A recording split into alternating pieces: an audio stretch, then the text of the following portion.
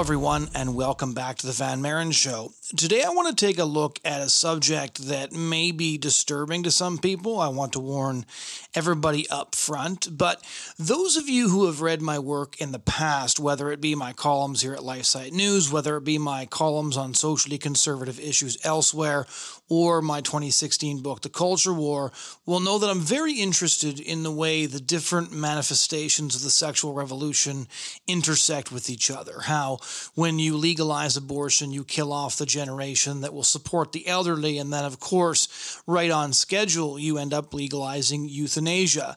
The way pornography fuels sex trafficking, creates rape culture. All of these are subjects that I've dealt with in depth before. But I've been working lately on my new book. It's a sequel to The Culture War, not an update to The Culture War, because so much has happened since The Culture War was published in 2016. Not all of it bad, but as any regular reader of this site will know, plenty of it, of course, is bad. And I've been looking at a variety of different topics, and one of them that I won't deal with in depth in the book, but that I still think is very worth taking a look at, is the way that violent pornography is playing a role in the transgender debate, and that violent porn specifically is actually making some girls identify as transgender. Now, this might seem a very strange claim to make for those who are probably quite blessedly unfamiliar with the research surrounding what drives people to identify as transgender, but also the way pornography is transforming the landscape that young people are growing up in. But I'll back up a little bit. Most of you, I've heard from many of you that you watched the 2022 documentary released by the Daily Wire called What is a Woman? This film featured conservative commentator Matt Walsh exploring that question, what is a woman, through a whole bunch of different interviews and on-the-ground reporting, even with trans activists. I was very surprised at how many trans activists actually agreed to sit down with him. And the result of the documentary was several-fold. Trans activists, of course, were incredibly outraged. The film was reviewed by basically no mainstream press or mainstream news organization. But when it was aired as well on Twitter, the documentary ended up accumulating 177 million views on that platform within a week, which, even if you adjust for the sort of shoddy metrics that make it difficult to tell how much of the documentary people watched, still makes it one of the most successful documentaries of all time. Now, Walsh's film, of course, could only skim the surface of the transgender debate. A 2023 Pornhub press release, interestingly, noted that, quote, transgender is now the site's third most watched popular category. And there was a really fascinating article written by Michael Warren Davis, who's written some beautiful things on conservatism and culture, observed that this means, quote, statistically, the huge majority of Republican men are watching transgender porn. And this interest isn't necessarily organic. An investigation released in December revealed that Pornhub actively pushes gay and transgender pornography to help kids find their, quote, kink and to shape their sexual attitudes. There is plenty of evidence that digital pornography plays a key role in metastasizing sexual identities and proclivities. I've covered some of this research elsewhere, but there's a lot of evidence to indicate that people who feel a certain attraction, but may, for example, feel multiple different kinds of attractions, may have sexual desires they find confusing, or even sexual desires they don't want to have, will find those desires entrenched, encouraged, and even metamorphosed by watching porn consistently.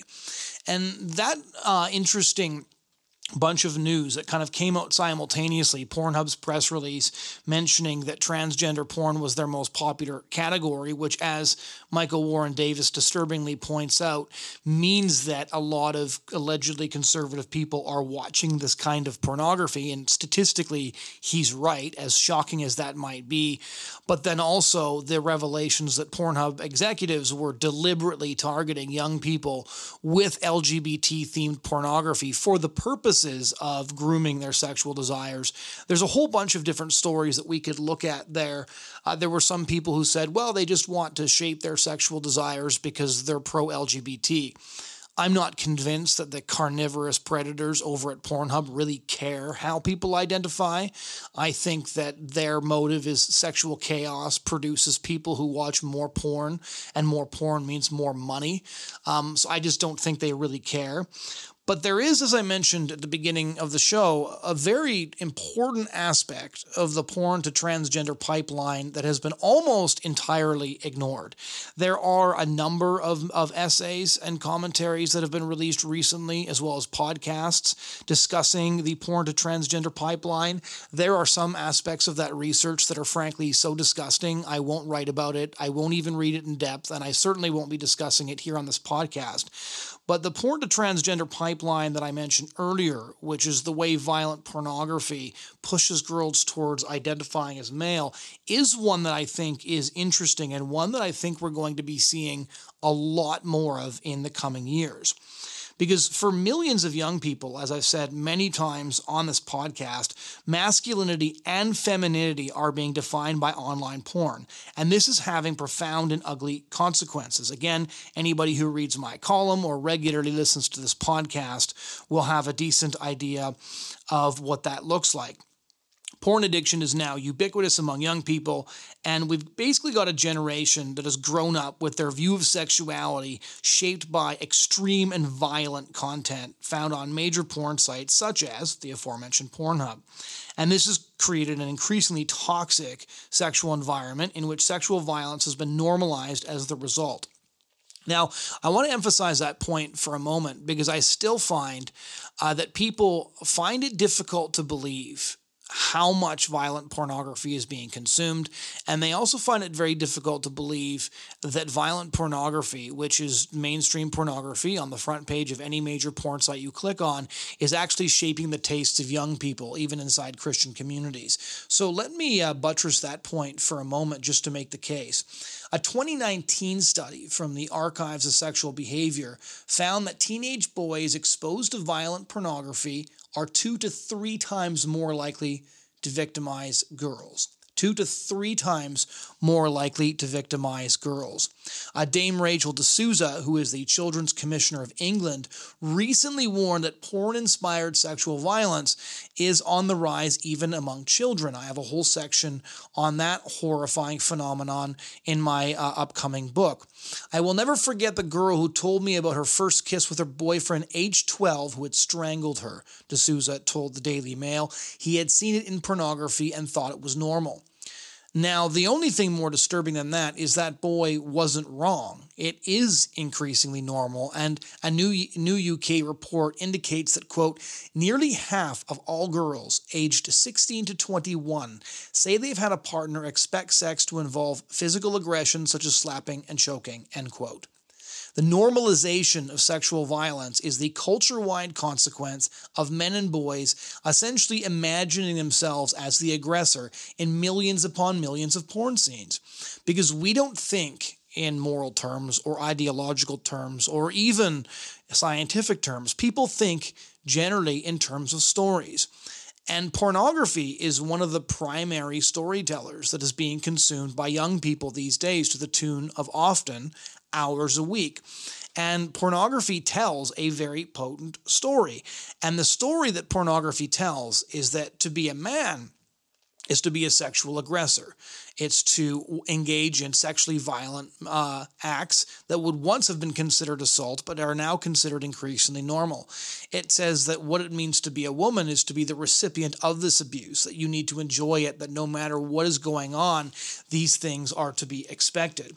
Consider just a couple of facts. And again, the reason I'm emphasizing academic studies here is because it's really important to recognize that this isn't just somebody who was given too many porn presentations to too many teenagers and has heard too many terrifying stories, and that I'm cherry-picking a handful of anecdotes to make a case that may be actually happening on a much smaller scale than I claim, that my lens might be distorted from hearing from too many people who are affected by this. So I really want to lay out the academic research to buttress my claim. A British study found that 44% of boys between the ages of 11 and 16 who viewed pornography said that porn gave the ideas about sex acts that they wanted to try. So in other words, it's monkey see, monkey do. They're watching it in pornography, and understandably, they want to watch it after this. And keep in mind that their brains are being rewired because they're arousing themselves to this kind of material. That, of course, is the point of consuming this material. It's actually strengthening their arousal and attraction to certain sex acts, and they consequently want to try those things in real life. There's a lot of people who claim porn is just fantasy. You don't need to worry about it. But that's an idiotic and moronic point to make, because we don't have separate brains for fantasy and reality. And especially the way pornography activates the brain is not discerning that this is fantasy and is not something that you should be attracted to. Even if your conscience and your moral sense is telling you that this is something you should be repelled by. A 2016 study found that 53% of 11 to 16-year-old boys and 39% of 11 to 16-year-old girls said that they believed that pornography was a realistic depiction of sex. 39% of 11 to 16-year-old girls, it's a very important number, said that they believed that pornography was a realistic depiction of sex. A 2021 study found that 1 out of every 8 porn videos shown to first-time users on porn homepages feature acts of sexual violence. This is something that I've been saying for years now, because I'm afraid that most people, when they imagine porn and think, oh, my kid looks at porn, their reaction is, oh, they're seeing pictures of naked people. No, that's a long time ago. That's pre-internet pornography. That is not what kids are seeing now. Another 2021 study found that 24.5% of young adults cited pornography as the most helpful resource for learning how to have sex. When you consider the fact that the vast majority of young people, the number of young people who aren't looking at pornography in most places is at this point negligible, are consuming this kind of pornography, I think that you can infer the cultural consequences, especially having heard that data.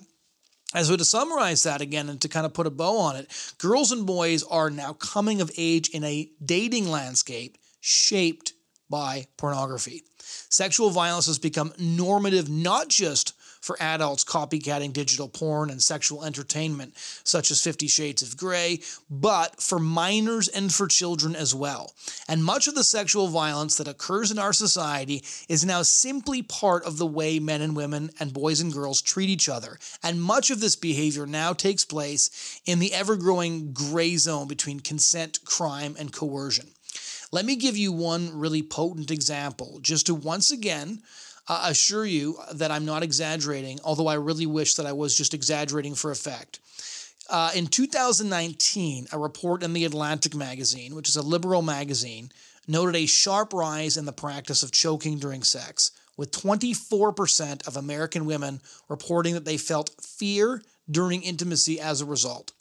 Consider how large that number is for a moment. 24% of American women reported that they felt fear during intimacy as the result of porn-inspired choking. A 2021 survey published by The Insider revealed that 1 in 3 female undergrads, 1 in 3 between the ages of 18 and 24 at a major American university, reported being choked the last time they had sex. And 58% of female college students said they'd been choked by a partner, with almost 65% reporting that it had occurred during their first sexual or kissing encounter. According to this study, the practice is so common among Gen Zers that most don't even discuss it.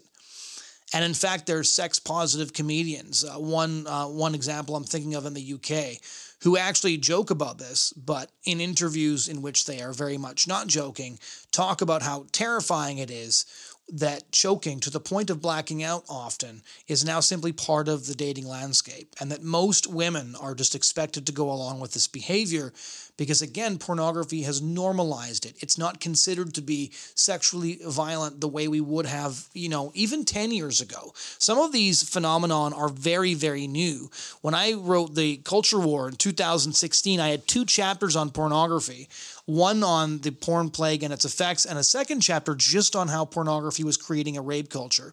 And there was almost nothing on choking at that point. I don't think, I'd have to go back and check, but I don't think I even mentioned it in the book. And yet now it's so common, again, that according to this study, Gen Zers don't even discuss it. Now, what does that mean? This means that for millions of girls and boys, the answer to the question, what is a woman, is coming from Pornhub. In that context, it is not difficult to see why many girls would see their femininity as a net negative, something likely to make them the target of unwanted sexual attention and abuse.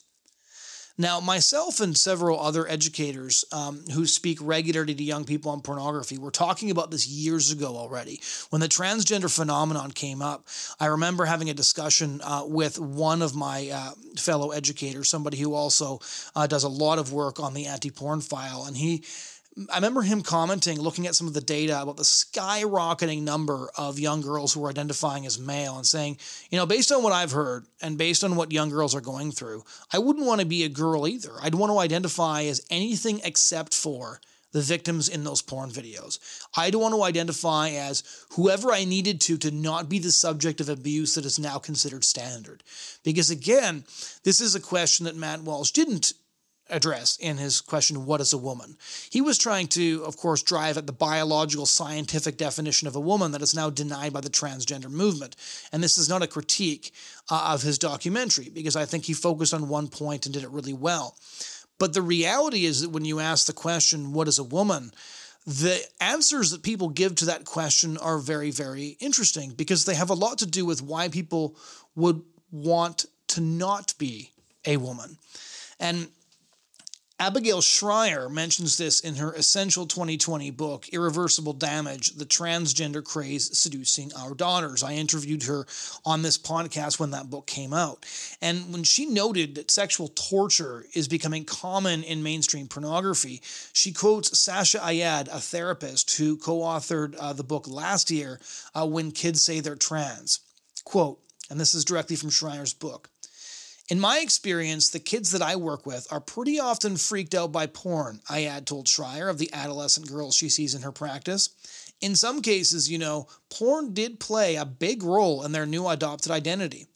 And here Schreier adds something that myself and my colleagues had thought years ago. "If you have trouble seeing the appeal of transgender life, consider that the typical dating life available to young women today doesn't look as great as it used to be. This culture makes it hard to imagine why anyone would want to be a girl." A mother going by Jennifer, which is not her real name, she remained anonymous because she didn't want to be mobbed online by trans activists, concurred with this view in a 2021 article for the Substack newsletter Parents with Inconvenient Truths About Trans, or PIT for short.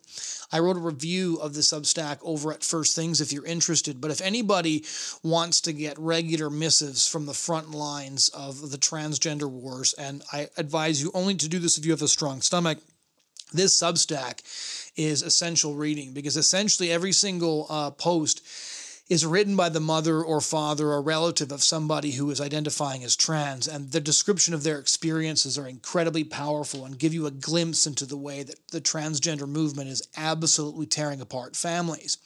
But she wrote a column back in 2021 titled, "Mother Warns of Influence of Pornography on Gender Identity Among Youth." And in this column, she describes that when her daughter began to identify as transgender, Jennifer began searching for clues as to why. And when she started to research her daughter's online activity, she discovered that it included a horrifying diet of perverse and degrading pornography containing many sexually violent themes.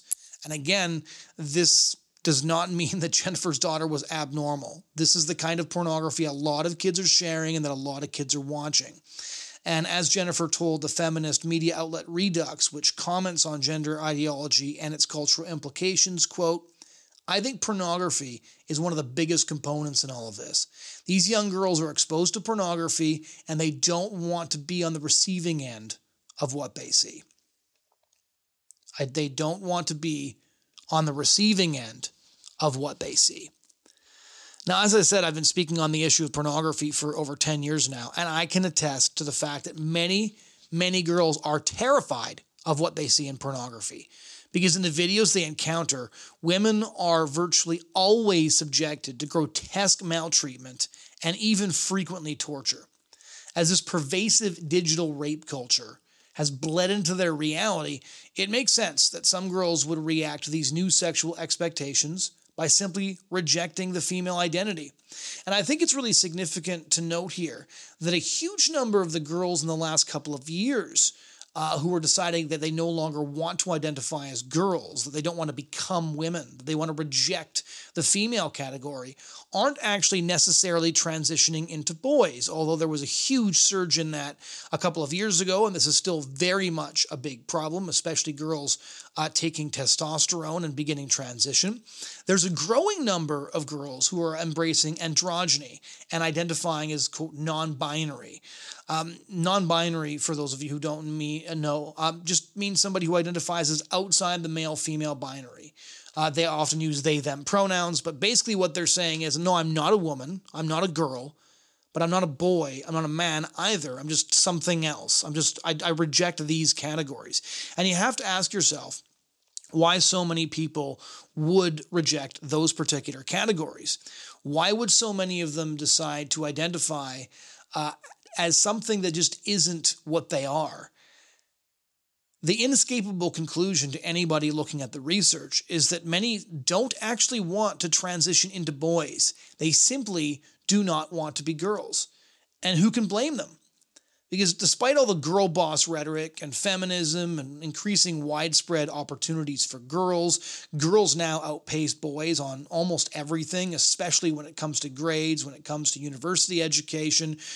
Girls should, by the numbers, be doing really, really well. In fact, there was an entire book written on the subject by Hannah Rosen a couple of years ago called The End of Men and the Rise of Women, that basically made the case that feminism had created a society in which women were ascendant, they were on the rise. But despite all of this, adults have permitted a sick, pornified digital world to be built up around the upcoming generations that sends them very, very different messages. You might be able to attain anything professionally or academically, but at the end of the day, when it boils down to your relationships with other people, when it boils down to intimacy itself, what you're going to find out is that the most prominent culture caricature of what it looks like to be a woman, what it looks like to be a girl, is to endure horrifying, degrading, and abusive behavior perpetrated on you. Many of the mainstream porn videos, this has been exposed by groups like Exodus Cry, don't even involve sex anymore. They simply involve a woman, often dressed like a young girl because of the perverse push towards pedophilia and the barely legal category, simply being tortured. The entire point of these videos is for people to arouse themselves to the sight of a young woman in pain. And young girls are entering adolescence in a landscape that has been shaped by this pornography. And the playing field, just to be very blunt, kind of resembles a 21st century sexual Hunger Games. And some of them, and perhaps many of them, are looking around and deciding they just don't want to play anymore. Now, I know this is a very complicated issue, and there are many, many reasons for the growing rejection of femininity in our culture. Feminism being one of them. Obviously, peer pressure and social contagion play huge roles in why so many people are adopting these identities en masse. A lot of my research also indicates that, as I have said in other essays and other articles, that right now to identify as LGBT also just makes you cool and interesting, and to identify as straight and heterosexual makes you boring. And in fact, if you're the kind of person who struggles socially or has other kind of awkward issues, right now, the fastest ticket to be praised and told you're special and told that you're incredibly brave and courageous and to attract positive attention is to identify as LGBT, especially at school. And as a result, there are many entire social groups who are identifying as basically anything except for what they are. But I do think that as more research comes out, we're going to see increasingly that young girls are also deciding to reject femininity because of what our culture tells them femininity is all about. One of the answers to the question of why are so many girls rejecting being girls is certainly the perverse and vile answer our, quote, adult entertainment gives to the question, what is a woman? The answer that our culture is giving to the question, what is a woman, is a truly horrifying one. And it is something that we need very much to wake up to. This issue affects almost every aspect of young people growing up. And I know that I beat this drum a lot, but I'm assuming that if you've made it this far in this podcast, that you also think that this is an important drum to beat, and it's very important to understand what is happening. Because if there was any other substance that kids were consuming to the extent that they are consuming pornography, we would be asking serious questions about the impact of pornography. And as I said in a previous podcast, I do think that the public discussion on pornography is changing. And I do think that there is an increasing social recognition of what pornography does. But I don't think that it's happening fast enough. I am definitely encouraged by some of these results. Very recently, the Prosecutor General of France, after a major study into the impact that pornography has on young people, advocated for simply prosecuting the porn studios that are producing this stuff, and called it hate speech against women because of the acts that are being inflicted on women. And I hope that the French government takes them up on this. The difficulty with tackling the porn industry to the extent that's necessary to start reversing these cultural trends and reversing these horrifying cultural tropes is, of course, that so many people are implicated. All right, majority of religious leaders in many denominations have openly admitted to pollsters that they struggle with pornography or look at pornography regularly. And so we have to recognize collectively and culturally that the impact of pornography is such that it's simply time to make pornography illegal. And I've written commentary on this. It would be very possible to ban pornography in Canada. The laws that would allow us to do so are already on the books. It would just require the proper interpretation and the will to do so. The same thing is true for the United States. The laws necessary to get rid of porn are in fact already on the books, and the same thing is true for many European countries. We need to look at the reality that so many girls do not want to identify as girls, that so many girls do not want to become women, and ask ourselves, why is this happening? And until now, that question has been almost entirely ignored by nearly everybody, because we're just supposed to celebrate anybody coming out as they really are. We're supposed to celebrate their new identity. We're supposed to be affirming of any claims to transgenderism. We're supposed to ignore all of those who have desisted, all of the detransitioners, and pretend that they basically don't exist. But if we were a serious culture, and if we were willing to seriously ask questions that need answers, if we are to look at the sheer rate of girls now who are not only identifying as transgender, saying that they're not female but male, but that they're simply something else, that they're simply not women, that they're not girls, that they reject the aspects of their bodies that make them feminine to begin with, if we were serious, we would ask why. And I am certain, based on the evidence that I've seen, based on the things that I've researched, based on the people that I've talked to, some of which I've laid out in this podcast, that one of the answers to that would be that pornography is offering the majority of young people the answer to the question, what is a woman? It's disgusting, it's a shame, and I really do think that the time is far past that we took the radical step, or the not so radical step, actually, I'll correct myself there, of simply making pornography illegal, which is far more possible than most people would admit. Thank you for tuning in this week. I hope you find this helpful. I know that nobody who listened to this all the way through will have found it enjoyable. Do leave a comment if you did find it helpful, and let me know how and why. And if you'd like to hear other content like this, if you'd like to hear cutting-edge research from the front lines of the culture wars, please do head over to lifesitenews.com, click on the podcast tab, and you can find our podcast wherever you get your content. Once again, thanks for listening, and we hope you'll listen again next week.